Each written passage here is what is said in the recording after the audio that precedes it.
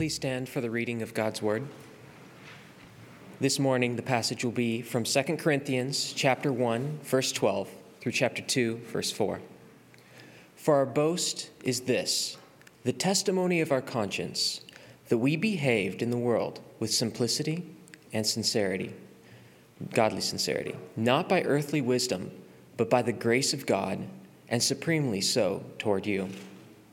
For we are not writing to you anything other than what you read and understand, and I hope you will fully understand, just as you did partially understand us, that on the day of our Lord Jesus you will boast of us as we will boast of you.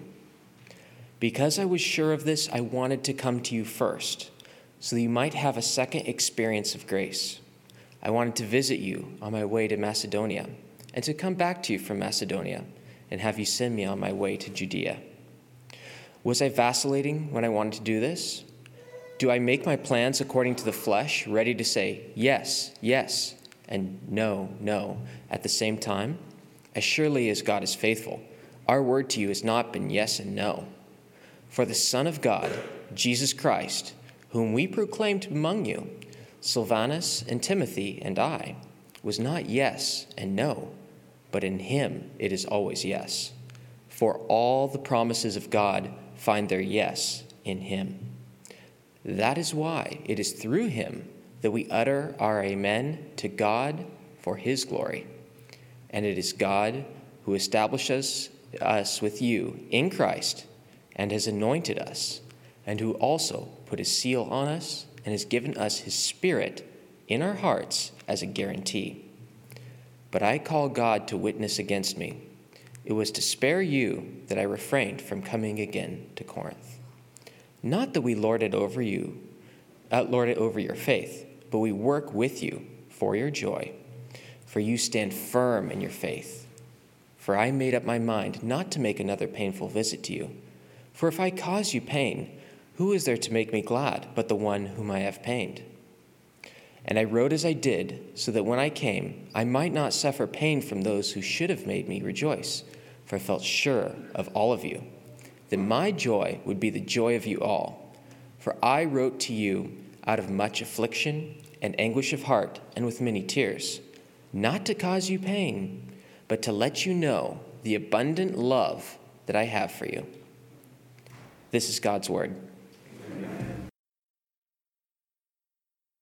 Well, if you have your Bibles, I invite you to keep them open to the book of 2 Corinthians as we pray together and dive into God's word together this morning. This morning, Lord, we are grateful for your church, for drawing together a people for your glory, that in our gathering and in our midst you dwell with us and you reveal your great love to us. We pray that you would do that this morning in our midst. And that as we read these words together from the book of 2 Corinthians, you would give us eyes to see and ears to hear about the gospel hope that we have in your love. I pray these things in your Son's name. Amen. Well, most of us, I think, are probably already aware of what sociologists and other researchers have begun publishing articles and books to discuss. That the American people are more ideologically divided than at any time in modern history. A study published, just a couple of months ago indicates that our nation is split on issues including the economy, racial justice, climate change, law enforcement, international engagement, and a long list of other issues. And I'm sure that that is hardly breaking news for you. But it's not just the range of topics that people disagree about. It's also that we consider many of these things to be central and of utmost importance. Polling from last year indicates that 9 out of every 10 Americans thinks that victory for political opponents will lead to lasting harm for the United States. The issues that split us into camps are not inconsequential. We are dug in because we know that there are important things at stake, and we feel it everywhere. From conversations with coworkers to tense moments around the table with family on Thanksgiving. I'm not suggesting that this is the first time that Americans have disagreed over important issues, but research seems to confirm what many of us have felt for years, that we are developing a habit and getting better at it, about assuming the worst about people that come to different conclusions about things that are important to us. And that division, of course, doesn't just include political issues. I follow a long list of pastors and theologians and Christian thinkers and writers on Twitter, and I am regularly amazed at how Christians will find things to argue with one another. It doesn't take me very long as I scroll through my Twitter feed to get discouraged about how uncharitably we tend to look at those with whom we disagree, even those whom we call fellow Christians. Sociologists have lots of theories about why this trend has emerged, and most seem to focus on how social media has refined our habit and our skills for dividing from one another, but it is, of course, hardly a new habit. Since the fall, human relationships have been plagued by disagreement, division, and estrangement from one another. We are thinking creatures, and fallen ones too, so we argue with one another, and we debate, and we bicker, and then we gossip about those who come to different conclusions than we have about issues that we've established to be of utmost importance. And in churches across the country, that ideological division has not just crept into Christian fellowship, but crashed through the wall like a wrecking ball. It's a problem we feel and often don't know how to deal with. And in the first century, as the church was being established and built up, a similar problem had developed. When he wrote a letter to the churches in Galatia, Paul admonished the Christians there to think differently and to act differently toward one another as a result of Christ's saving work and the indwelling of the Spirit. He explained to them, "You were called to freedom. Only do not use your freedom as an opportunity for the flesh, but through love serve one another. For the whole law is fulfilled in one word, you shall love your neighbor as yourself. But if you bite and devour one another, watch out that you are not consumed by one another." Failure to love within Christian community is not just a failure to be like Christ. Paul connects it with damage to the church, biting and devouring and consuming one another. Paul understood the tendencies that reside in fallen human hearts to split and divide from one another, to attack and devour one another, and that those tendencies are hard to conquer even in the church. But he also understood what was at stake, that in the fellowship of believers in local churches throughout Galatia and everywhere else, in the community of Christ's people, the love of Christ is on display, and the glory of God is revealed to a watching world. So he encouraged the people there to focus on Christ, on the patient, enduring love that Christ has shown, and then to use the freedom that Christ has given them to be servants toward one another. It's an important theme in Paul's writing and something that characterized his own ministry. It is one of the issues that he treats with particular significance and importance as he writes to Christians in the city of Corinth. As in the book of 1 Corinthians makes very clear to us, the church there was anything but united. It was not a unified community of faith. It was a collection of cliques and factions that were constantly at each other's throats. The most visible symptom of their disunity is their allegiance to various teachers. Paul wrote in the opening of the book of 1 Corinthians that there was quarreling over whether people followed Paul or Apollos or Cephas, or whether people should just claim allegiance to Christ. People were constantly jockeying for status and for prestige and for influence and for respect. And one way that they did that in the ancient world was by aligning with various teachers, which is a prominent custom in the city of Corinth. So the church was divided. The unity of their fellowship characterized more by biting and devouring than by love and service, and the witness of the church to unbelievers was compromised. Now, as Paul is writing the book of 2 Corinthians, the problem has evolved. What's at the heart of the divide in the church in Corinth now is not a dozen factions aligned with various teachers, but is really just boiled down to one central issue that has split the congregation in two, and it is over whether or not to trust and listen to Paul himself. Some in the church are loyal friends of Paul who submit to his apostolic authority and teaching. Others, perhaps a smaller but louder group of people within the church, are subverting his leadership and attacking his reputation. One way that they have sought to do this is by disparaging Paul for his humble life. Unlike the other prominent teachers of the day, Paul is neither wealthy nor is he trained in rhetoric and speech. He did not charge large sums of money for his teaching, unlike other teachers who had visited the city. And while that may seem like something that would ingratiate him to the people there, it actually had the opposite effect. It's a similar situation to a modern marketing strategy called prestige pricing, where the price of a product is increased just to give people the impression that it's of a higher quality. I fall for this all the time. Like when I'm shopping for groceries, I see 2 bottles of olive oil that might be the exact same inside, but if one of them costs twice as much as the other, my instincts tell me it must be twice as good. Paul didn't charge people for his teaching. Instead, he worked at a trade to support himself so he didn't have to collect from the people in Corinth. But that actually compounded the problem, because as a laborer, he was ridiculed as unqualified. People figured that teachers that were worth listening to were those who never had to lift a finger or work with their hands, because they sought patronage from the wealthy and elite in order to live pampered lives. Paul, on the other hand, is poor. He works to support himself. He doesn't act like people expected respected teachers to act. So there are 2 strikes against Paul. And as we'll see in the passage that we're reading this morning, there is now a third. And the Christians in Corinth are divided to the point of splitting the church over whether or not to listen to him. So Paul writes this letter, not because he cares about his own reputation or if he is respected, but because he cares about the health of the church and whether the message of the gospel is being preached and believed and lived out. He knows that in this community, the glory of God is revealed and enjoyed, and he wants that community to be healthy and undistracted from worship and advancing the kingdom. He addresses the division in Corinth, we'll see, first by reminding the church there of his conduct among them in verses 12 through 14. Then by responding to a specific concern that they have in verses 15 through 22. And lastly, by expressing his sincere love for them as brothers and sisters by faith in the remainder of our passage.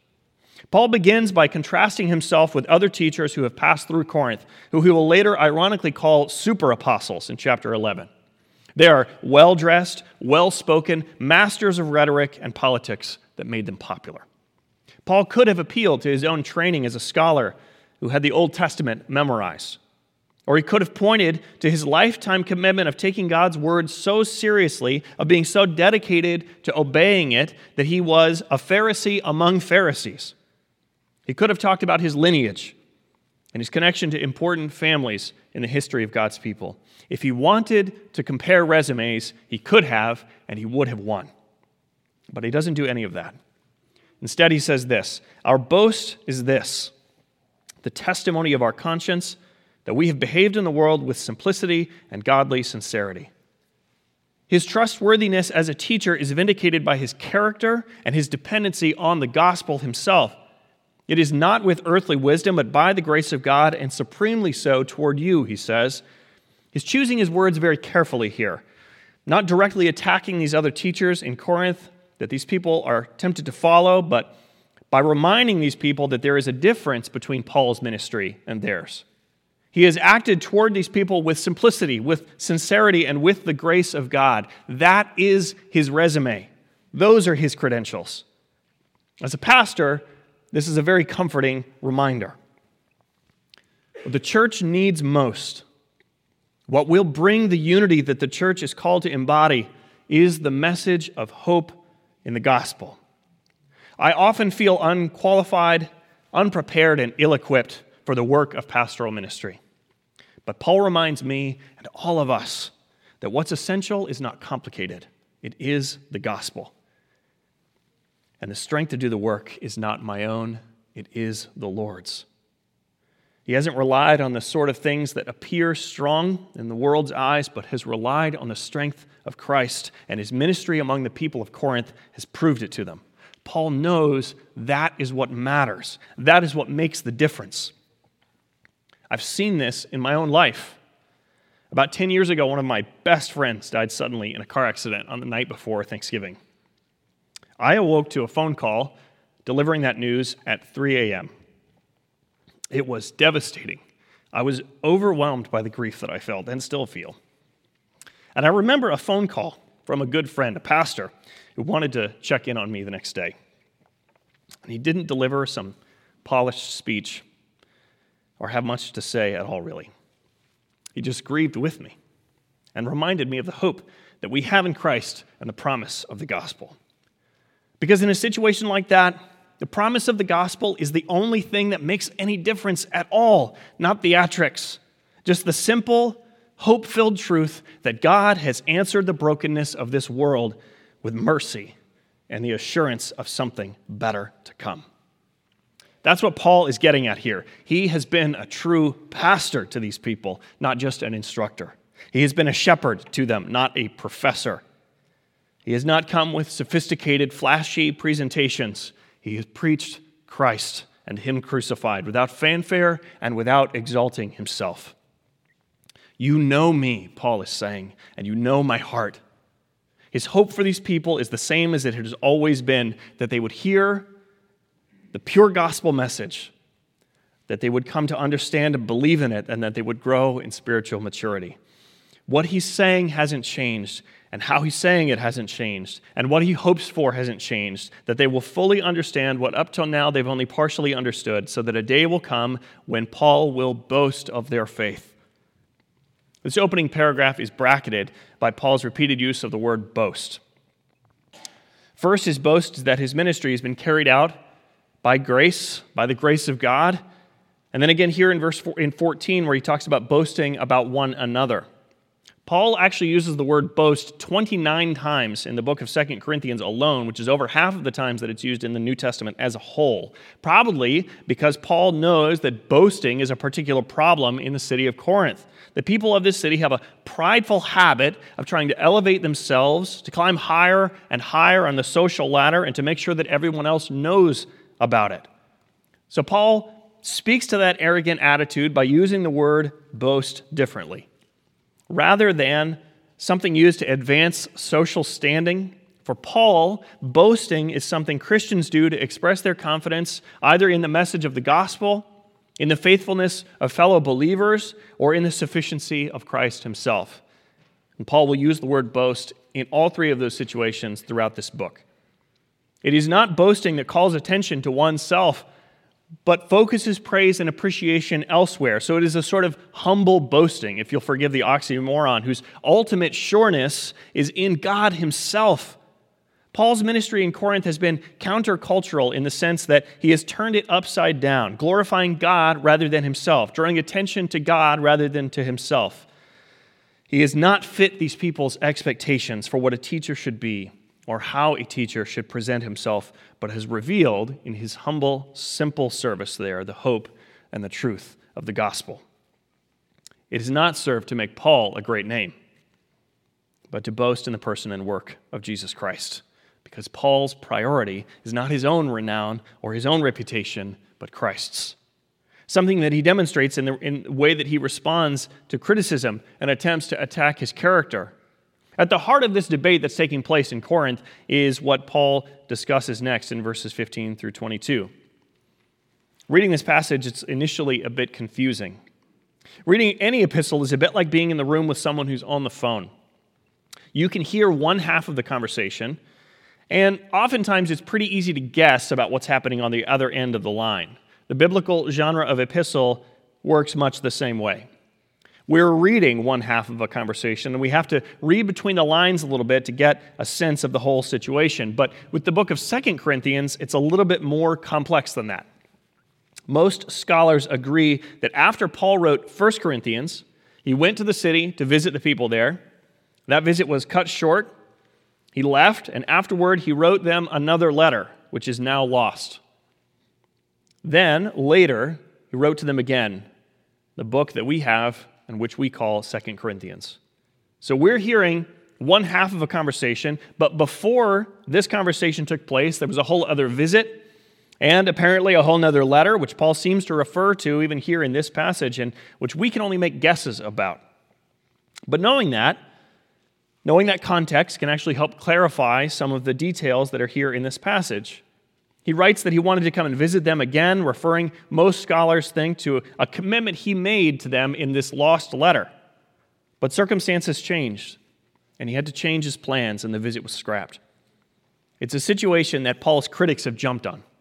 accusing him of deception, duplicity, and unreliability.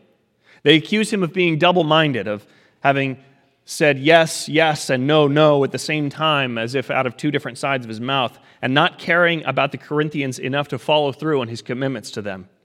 Last week, when we opened the book of 2 Corinthians, Pastor Bruce mentioned something about how the opening of this letter reminded him of our political environment, and I couldn't help thinking the same thing reading this passage. No matter what Paul does, his critics will find a way to spin it as an attack against him, a sign that he is either a fraud or a villain. Even something as trivial as changing his travel plans, delaying his visit to them, is immediately interpreted as a sign that he is a two-faced liar.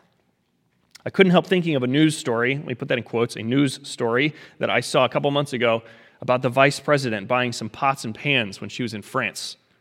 Her critics somehow managed to make that mundane purchase into an irrefutable sign that she hates America, or that she does not care about American cookware manufacturers, or that she is out of touch with everyday Americans who only buy their pans at Walmart. Now, regardless of how we may feel about the vice president's actual politics, the parallel with Paul here feels appropriate to me. For a church divided over whether to follow Paul, there are some who are going to use every single sliver of an opportunity to compromise or to criticize and to attempt to compromise his integrity, an attempt to compromise his leadership. So Paul asks, was I vacillating when I wanted to visit you? Do I make my plans according to the flesh, ready to say yes and no at the same time? The grammatical construction of these questions here in Greek makes clear that Paul is emphasizing that the answer is no. He wasn't wishy-washy in his commitment. He meant what he said, and he hoped to come and spend time with the church in Corinth. But as he's already demonstrated to the Corinthians in his first letter, he makes plans that are contingent on God's will. He said in 1 Corinthians 4, I will come to you soon if the Lord wills. He wasn't making an empty promise. He did desire to come. But the Lord had other plans, and Paul had to change his own. And he declares the authenticity of his word and his commitment in the strongest possible language when he says, as surely as God is faithful, our word to you has not been yes and no. He's telling them that his heart for them, his desire to come and visit them, is as sure as God's own faithfulness, that his desire to come and visit them is genuine, and that they are wrong if they think he's only making empty promises toward them. It's a strong way to put it. I might say too strong. But Paul doubles down in verse 23 when he calls on God to witness against him if what he's saying isn't true. He is serious, and he wants them to know it. So he calls on God to testify against him if he's lying. Ultimately, though, he doesn't make the strongest argument here based on his own word, asking them to trust that he really does love them. He doesn't make his strongest argument based solely on that. He points them instead to God's proven faithfulness to them. For all the promises of God find their yes in Jesus, he writes. That is why through him we utter our amen to God for his glory, and it is God who establishes us with you in Christ and has anointed us, and who has put his seal on us and given us his Spirit in our hearts as a guarantee. Ultimately, Paul isn't saying, I know what I'm doing, and it's for your good, so trust me here, though that is true. He's saying, in the midst of uncertainty, trust God, whose promises are already kept, and whose plans never change, who has set his seal on his people and even given his Spirit to indwell their hearts. Don't put your deepest trust in me. Put your trust in the one who will never break his word to you, the one in whom all of God's promises find their yes. Paul is making clear here that his first priority is to glorify Christ and to live in such a way that his life makes much of Christ and not himself. If he wanted to make much of himself, he would have come to Corinth no matter what. He would have become like the other teachers there who fought for privileged positions, who amassed wealth and lived in comfort. He would have pandered to their preferences and told them what they wanted to hear and made himself look good. Instead, he risked his reputation and his relationship with them, changing his plans even though he knew it would lead to criticism and attack. And as he does this, Paul proves that he is the teacher that they need most. He is the teacher whose priority is not self-interest or self-advancement, but the gospel being preached and believed, and spiritual maturity and the glory of Christ revealed. He demonstrates this elsewhere in other relationships he has with churches in other cities, where he's willing to say hard things or even do unpopular things for the sake of obedience to Christ, the gospel, or even the good of the people that he is disappointing. The hope and the confidence of the Christian is not found in the teachers that we listen to, but in the Savior that they point us toward. Among the leaders in the church throughout history, there have perhaps been none who rival Paul, who lead more selflessly, followed Christ more faithfully. But even he says, even this most faithful of Christ's servants says, look to Christ, in whom all of God's promises find their yes, and in whom we are able to say amen. So the best teachers for Christ's people are not the most talented, the most impressive, the best speakers, or even the most educated, but those who will faithfully point to the gospel and to God's fulfilled promises in Christ. It is not the easy path. It is not the path to popularity or wealth, but it is the better one, because its end is their spiritual health and deeper trust in Christ. And in the passage's final section, we see how difficult this situation and this process has truly been. He tells the people in Corinth that it was to spare them that he decided not to make this trip to Corinth as he had planned. He had received word from a friend who had passed through about what was happening in the city, about how how the church was still divided, and about how the people were bickering over petty things, and his own ministry and faithfulness to God were being called into question, and he knew it was best to wait. Evidently, if he had gone as he originally planned, it would have been a disaster, and he knew it. What's impressive to me about this passage is that it would have been so much easier for Paul to just walk away, or even to march down to Corinth and give those people a piece of his mind. Typically, those are the reactions that we expect when someone is attacked. Fight or flight, either to bail or to strike back. Paul doesn't do either one. He isn't interested in lording over the Corinthians. He wants them instead to have true and lasting joy that is rooted in firm and resilient faith. We can see that in the opening of chapter 2, that this has been a difficult process. Paul uses the word pain or painful 5 times in just these few verses. His last visit was painful, and another one would have been too. Relationships have been lost. Others are damaged or hanging on by a thread. And rather than abandoning these people or stoking his anger against them, he writes a letter that will pave the way for reconciliation. Scholars are divided over whether Paul is referring in verse 4 to the lost letter or to this letter of 2 Corinthians. If it's a reference to the lost letter, it's a clue to us about what was in it, about Paul's pain, his anguish over what's happening in Corinth. But regardless, it is a clear indication that even though these people have caused him anguish and suffering and pain and stress and affliction, he is not giving up on them. He isn't going to walk away and leave them in their sin, and he isn't going to attack them in kind. And his refusal to abandon them, but to continue speaking the truth in love to them, pointing them to the gospel, is proof of his love for them. For Paul, in his relationship with the Corinthian church, nothing has changed. Years before, when he wrote them his first letter, he expressed his love for them in a similar way. In 1 Corinthians 4, he explained to them, "To the present hour, we hunger and we thirst. We are poorly dressed and buffeted and homeless, and we labor working with our own hands. When reviled, we bless. When persecuted, we endure. When slandered, we entreat. We have become and are still like the scum of the world, or refuse of all things." It's a sobering description of the apostolic ministry that God had given him and his companions, and that he carried out among the people of Corinth. And it is a sobering description of the response that many, including the people of Corinth, had to him. But Paul writes in the very next verse, "I do not write these things to make you ashamed, but to admonish you as my beloved children." It is his willingness to suffer their abuse and their criticism, their slander, and even their mockery that proves his deep and abiding love for them. just as it was Christ's own willingness to suffer that proved his love for Paul and for us. In humility, he came to live among a people who had already rejected him as king, who had determined to go their own way and trust in other gods and in their own strength and wisdom.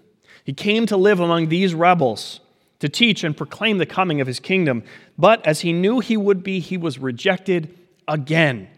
He demonstrated his love throughout his ministry, showing compassion and concern for people in distress and need. But still he was denied, cast out, scorned, mocked, and eventually killed. Yet still he loved.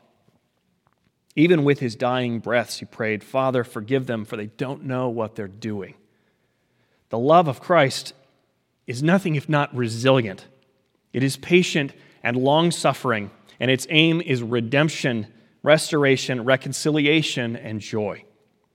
Christ was willing to admonish, to teach, to entreat, and to endure so that his people would be redeemed by such a love that it dies for those who drive nails through his hands and his feet. And Paul knows he has been loved by this Savior. Paul calls himself elsewhere the chief of sinners, whose life before meeting Christ was one of persecuting Christ and his church. He knows that he has been forgiven much and loved patiently, and because he knows that, and his very identity is defined by it, he is able to love patiently those who mock and scorn him now. Though the lesson of this passage, I think, is buried deep under lots of layers of context surrounding Paul and his complex relationship with an ancient church who were immersed in a culture of one-upsmanship concerning teachers and philosophers of the day, there is a lesson here buried underneath all that context. And I think it boils down to this: the patient love of Christ for you and me is what enables us and calls us to patient love for one another. It is the love of Christ that enables Paul to love this unhealthy church. And it is the love of Christ that he's been reminding them of that will enable them to love one another. That the community of Christ's people flourishes when it is filled with the humble reflection that each of us has been forgiven of more than we might ever ask to be that we might ever be asked to forgive of someone else. When we are hurt or grieved by sin, we remember that in Christ we have been forgiven of far deeper grievances than we will ever have against a brother or sister. That our longing and search for justice to be done in answer to sin is a good and worthy pursuit here on earth, and that we should not overlook it, but that our attempts at justice are only a shadow of the justice and redemption to be revealed on the last day, when we will understand what we've only glimpsed up till then. When we will boast not of our accomplishments or our faithfulness or our reputation or the teachers that we followed, but in the power of the gospel and the saving work of Christ, and the ways in which God worked through godly people to remind us of the truth. That is why, when Peter asked Jesus about the forgiveness among brothers and sisters in faith, Jesus responded with a parable about a king who lent a fortune to a man who was unable to pay it back. The king forgave the debt, and the man went on his way. Later, that same man was owed a small amount by someone else, an even poorer man. And that poorer man was unable to repay his debt. But the man responded with wrath. He sent that poorer man to prison. And when the king heard about this, he was furious because he had forgiven a massive debt, and so now this man ought to be able to forgive a small one himself.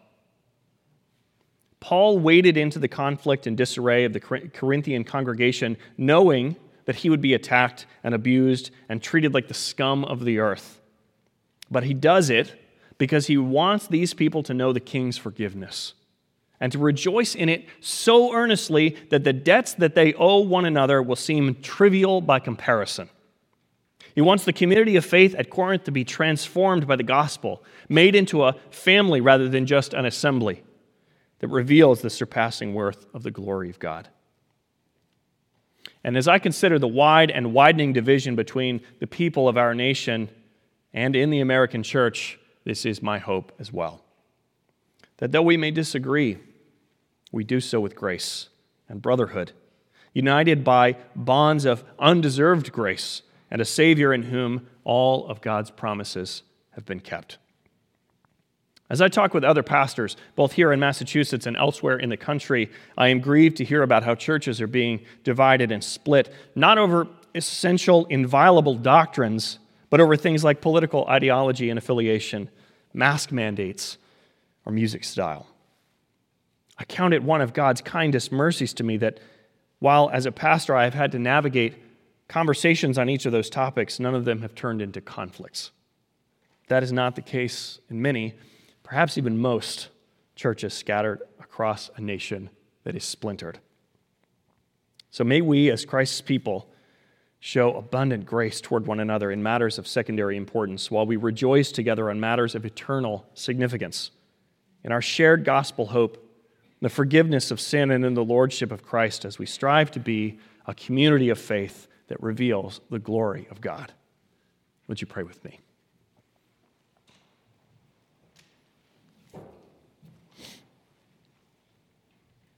God, as we consider these words this morning from the book of 2 Corinthians, we ask that you would remind us again of your grace and your mercy, revealed and perfected in the life, atoning death, and resurrection of your Son.